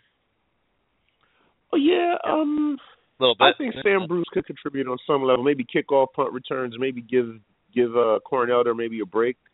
Elder, he's not going to play cornerback. I could. No. Corn Elder was returning punts for a little while, wasn't he, last year? Oh, okay. I see what you're saying. Yep. You talking about? You could give Corn a little break. Returning the punts. Sam Bruce could probably take care of that. He's in this. Yeah, I don't want to see Corn Elder. He's a little explosive guy. I know Corn Elder did a good job, but he's too valuable at corner, man. You got to find somebody else to return punts. That's what I'm saying. Maybe if we get Sam Bruce to step in, I think we'll be great. Yeah, I agree. Sam Bruce steps in returning punts, and and even getting Stacey Coley out of returning kicks, maybe every once in a while. But he did it a lot last year. So this year we're really dependent on him to stay healthy and be on the field. I think even Stacey Coley returning kicks might be a little sketchy. I agree. That's who I'd put back there. I wouldn't be messing with Corn Elder returning kicks. You just don't have any. He's too valuable on the defense. Well, there's no depth at cornerback. Yeah. Yeah, he's too valuable. Yeah, definitely. But listen, Gary, I kind of came on late, so I'm not sure if this was asked. Two things. Are you kind of surprised that Swayze didn't get picked up somewhere? I'm neither surprised or not surprised. I mean, he's got a deep resume. He'll land somewhere. I think he'd be perfect for the National Football League, as part of a conditioning staff. Kind of the role he takes former players and stuff. I just think it was a little late in the game, and he probably just didn't find the right thing. But he'll land somewhere eventually. Okay. The one that I'm worried about is Art Kehoe. I hope Art finds a job. I think he'll land somewhere. Maybe a FCS school. Maybe. I just don't see him landing with another FBS school. Maybe a FCS school. He'll get back to work. More. I hope so. I think. And one last question. I don't know if this was asked already, but are they, as the university or the coaching staff or whatever, are going to put out any like strength numbers or anything like that? Because I think everybody's kind of curious about that. Yeah, we're trying, man. You know, this is new turf for us. I mean, we've always been able to get them. We had a great relationship for many years with Coach Swayze. He would always give them to us. But it's all, you know, there's a new sheriff in town, and he's keeping that aspect of the organization very much under wraps right now. But we'll constantly be trying to get that for you. Trust me. Yeah, because I'm real curious to see, you know, how these kids are looking. Because I remember like a couple years back when Urban Meyer was in Florida, he would, you know, the program would always spit out these, you know, the numbers and pictures of the kids, and just to see how much they've grown in like a couple of months was just always amazing to me. I mean, we've always been able to do the same thing, so we'll see. We'll be trying. Trust me. We're gonna have a captive audience here for a month now, so we're gonna be working like Tasmanian devils on steroids for you guys. Don't worry about it. Yeah, Gary. One quick basketball question. Now, the ACC tournament is not in North Carolina anymore, right? This year it's in Washington D.C. I'll be getting on a plane on Thursday morning and going up there, and we'll be bringing you guys tons of coverage from up there. Man, I was hoping they'd come to New York because, you know, we have the Barclays Centers. You know, it's like in New York. I don't know if it's next year or the year after, but it's going to be in New York one year, yeah. They're moving it around a little bit. It'll go back to North Carolina also, but they're trying to move it around. Yeah, but I like that Homer feel that they have. You put it in North Carolina, you got North Carolina. Yeah, I don't like that either. You know, it was... Yeah, you know, I like the big cities. North Carolina State. It was just too much. Put it in Washington. Put it in New York. I even put Atlanta if you want to go there. Great. Oh man, I can't wait for them to come to Brooklyn. All right, Gary. Listen, thanks a lot. I really appreciate the show. So if you can keep me on hold, I appreciate it. You got it, man. Thank you for being part of it. All right, 646-595-2048. If you want to get in here before we conclude tonight, hit the number 1 on your keypad, 646-595-2048. Let's go out now to the 678. You're live on CaneSport Live. Are you with us? All right, going once, going twice. If you want to get on, call back quick. Hit the number 1 on your keypad. All right, I've cleared the board. So if you want to get in tonight, like I said, make sure you hit the number 1 on your keypad. I'm just going to address a couple more of these questions that have come in. Can we name a player on offense and defense that maybe isn't well known to the average fan but could emerge here in the spring? And, on offense, that's a really tough question. I think I would have to throw Jahair Jones out there on offense as a guy that nobody's expecting anything out of, but who could emerge in spring practice. A lot of focus going to be on the offensive line. They're going to be looking for guys that could play that left tackle spot. I got to believe they'll see what a lot of us out here see, that Trevor Darling is best suited to be the left guard. So I'm going to throw the name Jahair Jones out there on offense. And then on defense, I think I'm going to throw the name Jamie Gordner out there. He's a kid who came here out of New Jersey. He's one of those kids that's just like a pure football player. Just goes out and balls. And a lot of people question his speed. He's certainly not a 4.4 guy, probably more like a 4.7 guy. But he'll get a look at the Mike linebacker spot, and he's a guy that I think could have a good spring and attract the notice of the coaches. So I'll throw those two guys out there right now. All right, let's go out now to let me see here. Let's try the 973. You're live on CaneSport Live. Hey, Gary, what's going on, man? What's going on? Who's this? It's Ross, Jersey. Thanks for getting me right in. What's up, Ross? I think everybody tonight was just like listening in, trying to figure out what they want to talk about. I know that's what I was doing. I know you was telling us. You need to get on. You need to get on and talk about it.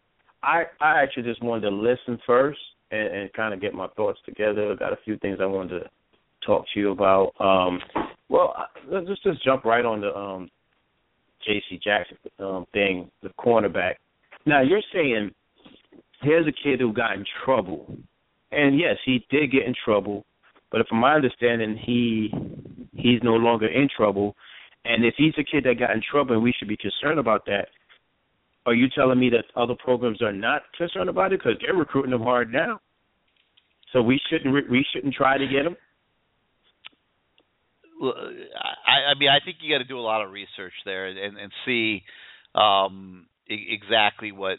But I think that's what's going on with the time. I mean, you have a kid that was charged with 3 counts of armed robbery. Okay, and they asked him to leave the University of Florida football team, and I just think you got to be careful. I mean, but my understanding was investigation that went on.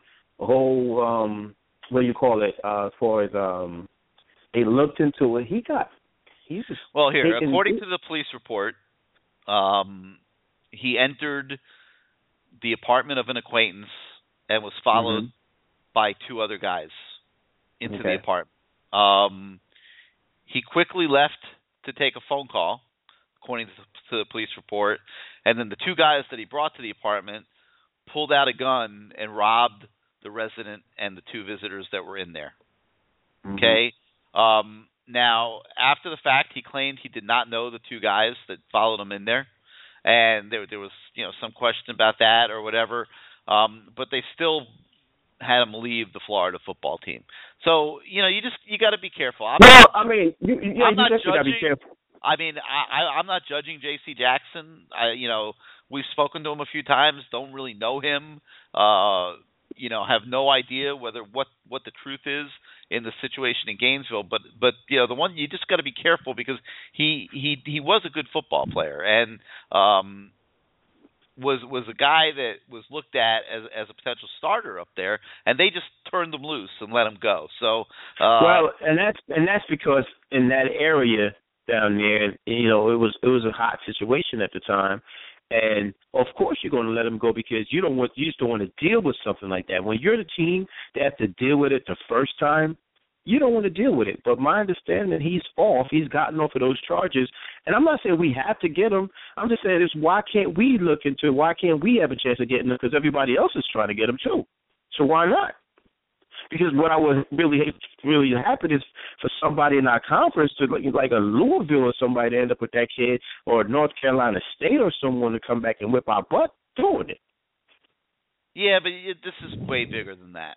It is. I understand. You got to make sure you make the right decision for the football program. They should do their due diligence. They should do their due diligence. If you got Ross, if you got a bad rap and the whole thing, and that's what they find, and they give him a chance, that's one thing. But if he really is a kid that has a propensity to get in trouble, and now you're bringing that into your program at Miami, that's not what you want to do. So I'm not judging him at all. I agree. I have no idea.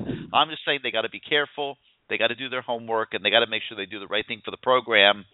And that supersedes his abilities as a football player. And in tandem, their desperation at that position.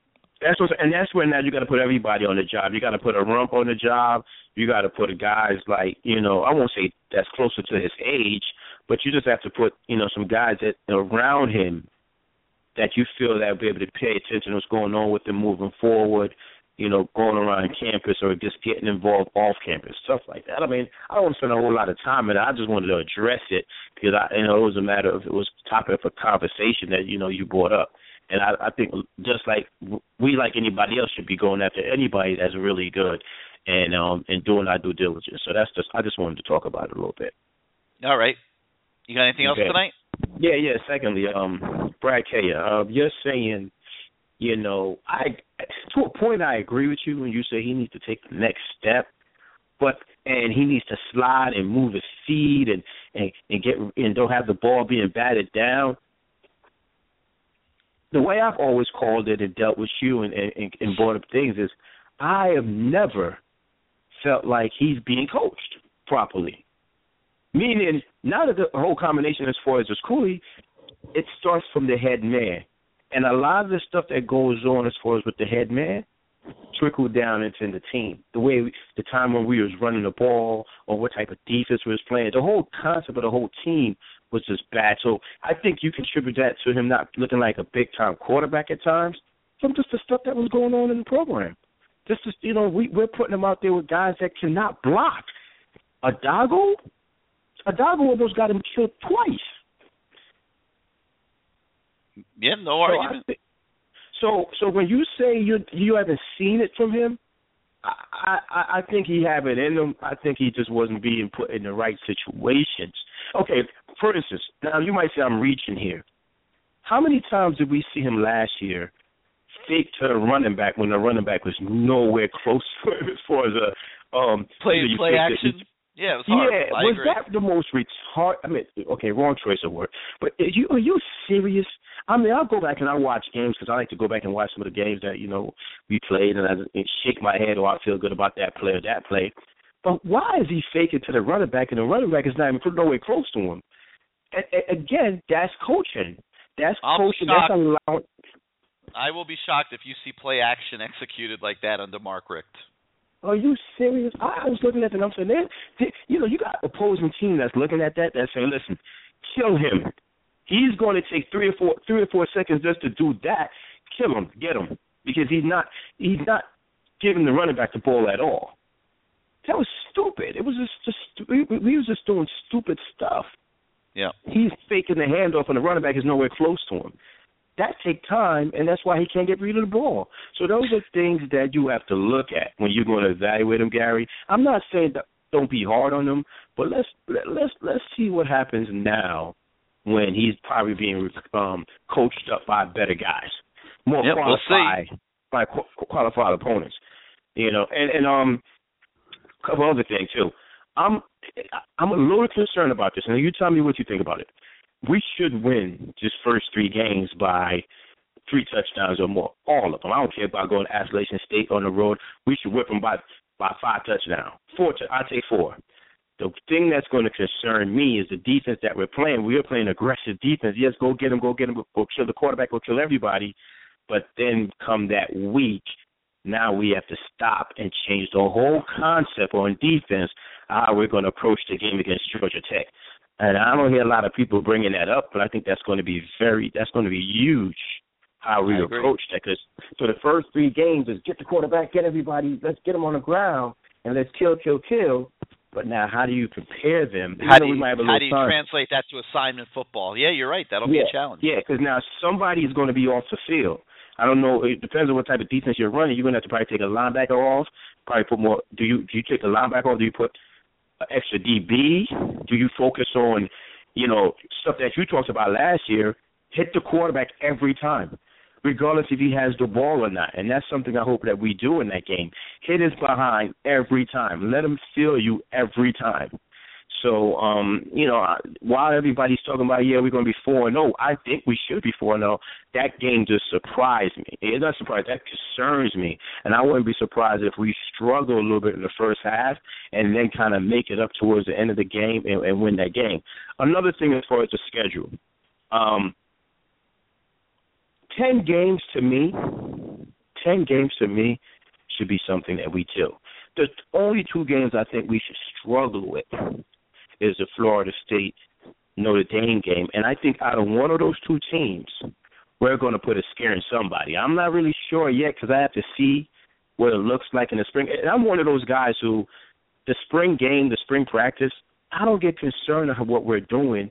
I just want to know what we look like, because if my offense is dominating my defense, I don't feel good about that. If my defense is dominating my offense, I don't feel great about that.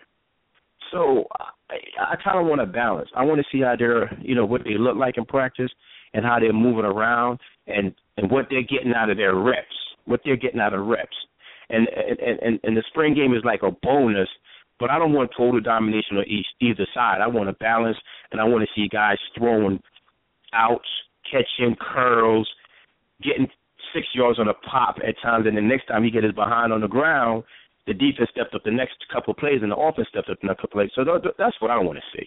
Just wanted to throw that out there.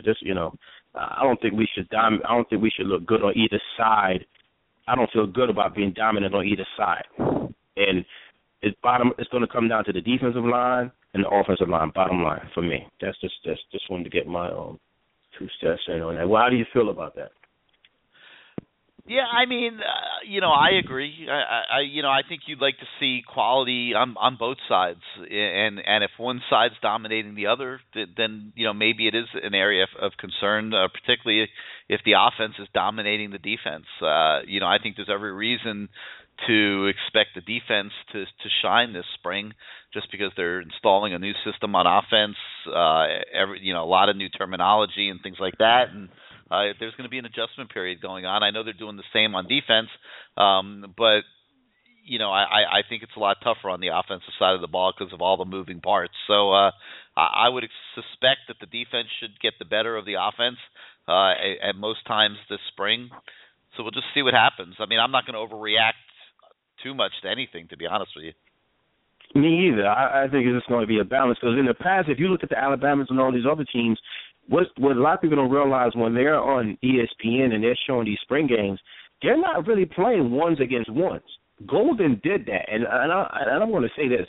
When we was playing one against our ones, that was, for other teams, that's like their second and third team. We was kind of sometimes putting out there. And I wouldn't call, guys like Duke, anybody's third player or second player, but I'm just saying a combination of the entire team at times, what we had in the last couple of years, that was other people's number two teams and three teams that we was calling our 1D and our one offense. So a lot of people don't realize when we watch these Auburns and all these other teams play, they was really putting their one offense against their number two defense, and they was scoring. It looks good on TV. They weren't going up against ones. They did a real good mixture of guys that they know go in there and play and I dominate like ones against TV. Ones. I don't like. I know you do. I know you do. But I'm just saying, Golden did it. But our ones against ones wasn't quality anyway. Is what I'm trying to tell you. So it was times when we just didn't look good doing it. No matter what we tried, it didn't play good. And if you're taking notice, look at all this. We're right back on TV now that we got a new regime.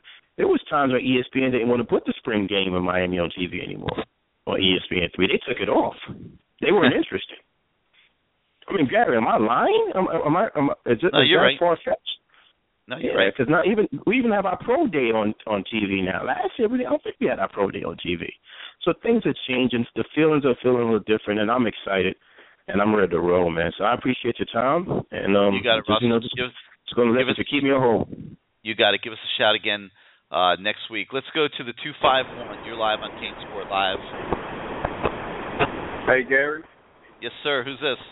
Hey, man. This is Brian Collins from Mobile, man. I was just listening to the show. I kind of came in on the end of it. I kind of missed a lot of things, but I'm going to start my questions off of what the last caller was talking about with the schedule.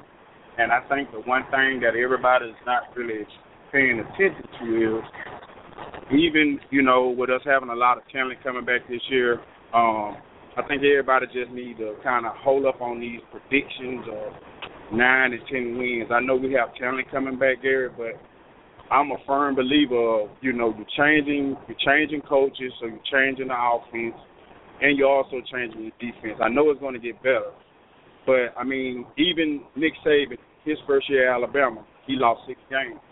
He lost to, I think it was Louisiana Monroe. So you got to kind of be realistic that it's probably going to take a few games before everything starts clicking. Now, he was saying... I was going to say, I think the fact that you have a veteran quarterback, kind of is a little bit of a game changer in that regard, and I think that gives you a reason to hope for a little bit better than that. Yeah. I mean, I believe that. I can expect for it to be better. That's without a shadow of a doubt. But, I mean, it's just with the way college football is now. I mean, you look at what the coach did at Florida. Okay, he started out hot, but towards the end of the season, they had a major meltdown and got to the bowl game and got destroyed. Okay, you look at the guy over at Auburn. When he got in the first year, they went, straight to the national championship. Last few years, he garbage. He on the hot. So, I mean, it can either happen at the beginning or it can happen at the end, but I'm just one of the ones, like you said, I just want to hold up for a minute, look at the spring game. Let's get a couple games under the belt, before we start talking about 10 wins. I mean, I want to get back to that myself. Okay, yeah, I agree with you. I was saying that earlier. Way too early to be making crazy predictions. Yeah. I said, let's get through a few of these scrimmages first and just see what we see. You know?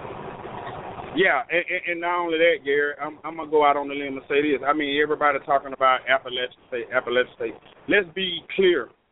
That program, you know, that's a pretty good, decent program. I mean, I remember when they went up to Michigan, first game, Michigan was ranked number 5 and they beat them. So yeah, you don't want to take them for granted. That's for sure. Exactly. So you got to kind of be you got to think a little bit about this, because I'm like you. I want to see what the team is going to look like first before I start making predictions, because everybody. I mean, you're looking at our conference now. You got a lot of new coaches coming into this conference, so it's going to be different. It's going to be very different. So that's kind of to be expected. It's going to be some different football played in this conference this year. So I still want to say play a few games, get through this spring, get through some scrimmages, and you know, fix everything that's got a problem, and then we start making these predictions, you know, right before the season starts, because that way you'll know what you got. Okay, another thing. Totally agree. Okay, another thing, real quick. Do you know, or is it safe to say that all the recruits we got this year, they're going to qualify to get in? We don't know that for a fact yet. We have not heard of anybody that's in jeopardy of not qualifying, but I can't say that from an actual standpoint right now. Okay. And as far as the practice facilities, how is that going? And have you heard anything about the administration as far as, you know, upgrades coming not now, but in the future, for as the facilities around campus or anything like that, or for as the stadium, any ideas with stadiums and stuff like that? I'll be very surprised if we don't see an announcement of a newer practice facility at some point in this calendar. What month it will be, I don't know. It depends on how quickly the money comes together. They're looking for a major donor to step up and take naming of the facility, and kick it all off. And I think they'll find it. I really do. Okay. And another thing, about 2 nights ago, I didn't have much to do. Let me ask you this. I watched Mississippi State and the Auburn game, and I went back and I just went through some games where Missouri played a few games. How involved do you think Coach Cooley and the other position coaches is going to be when it comes to Manny Diaz, his defensive scheme? Because I watched that game against last year when they played against Auburn. And, I mean, Auburn was so suspect at quarterback, too. It wasn't even funny. But Mississippi State, they gave up a lot. I mean, Auburn didn't score, but they gave up a lot. And, you know, I was like, okay, I can deal with that, but you're giving up too many yards. And well, that's going to happen with this defense now. I mean, you get used to it. It's a gambling style of defense. It's very aggressive, but they're going to give up big plays at times. So that's the knock on it. When you talk to people around the country, that's the knock on it. Too many big plays, too much erratic nature to it, and that was the knock that a lot of people have around the country on the defense. But you're going to be aggressive. They're going to make a lot of big plays, but then they're also going to give up something. Yeah, because, man, I know I watched that game, and he was blitzing linebackers, he was blitzing cornerback, he was blitzing safeties, and I know with the type of athletes that we get down here in Miami, and I'm like, okay, I'm looking at the angles that some of the cornerbacks were taking, some of the linebackers were taking up there, and I'm like, okay, that got a lot to do with maybe some of the coaching. But I also looked at, you know, some of the past Missouri games when Missouri defensive front alone just dominated games. I mean, they had decent defenses, but like last year, the defensive line, I think he had like 1 or 2 freshmen.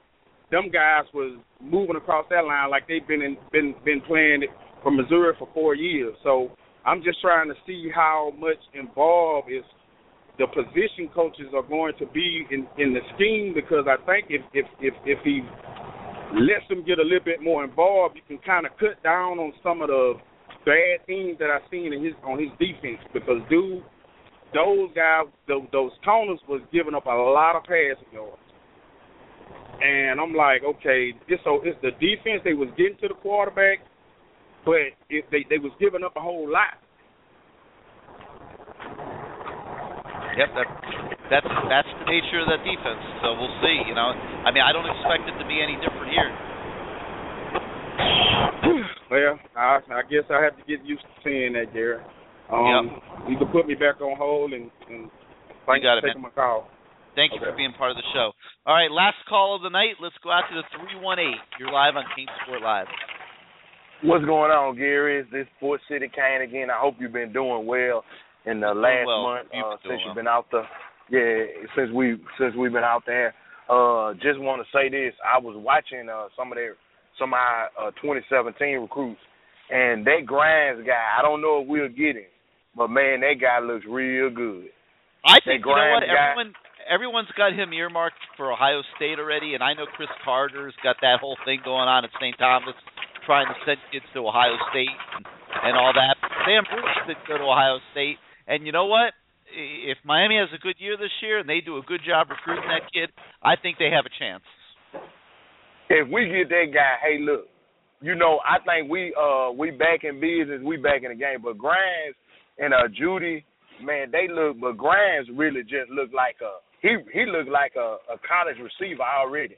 I mean, he has some strong hands, and I mean, he just literally in the little tape that y'all had on CaneSport, I mean, he just literally manhandles the cornerbacks.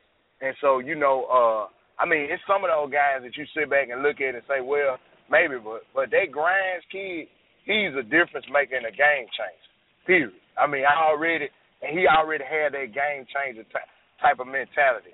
But back to our current team, I think that everybody will say this, that this is a bit premature, but I think that our season in 2016 is going to be dictated by really two items. I think it's going to be the line of scrimmage, and I think it's going to be how healthy we stay.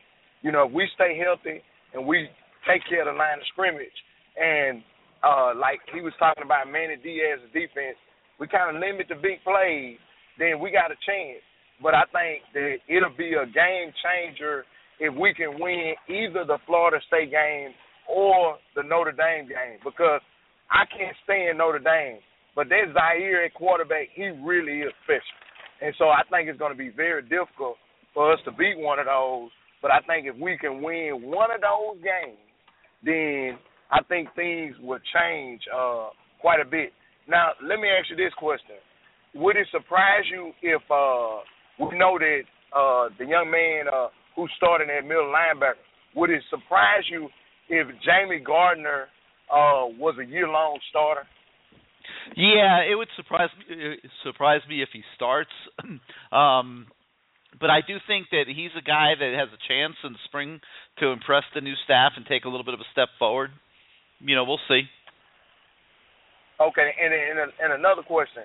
With the departure of Jerome Washington, do you see one of our freshmen coming in and getting some significant playing time? I know that we going 3 deep there, but isn't it a bit of concern that for any reason that Njoku decides, or that all 3 of those guys have a relatively good year, and we could very conceivably lose at least 2 of them to the NFL, and then you're not going to lose 2 of them in the NFL. You're going to lose Dobard, obviously, after his senior year. But Herndon has 2 years left, and Njoku has 3.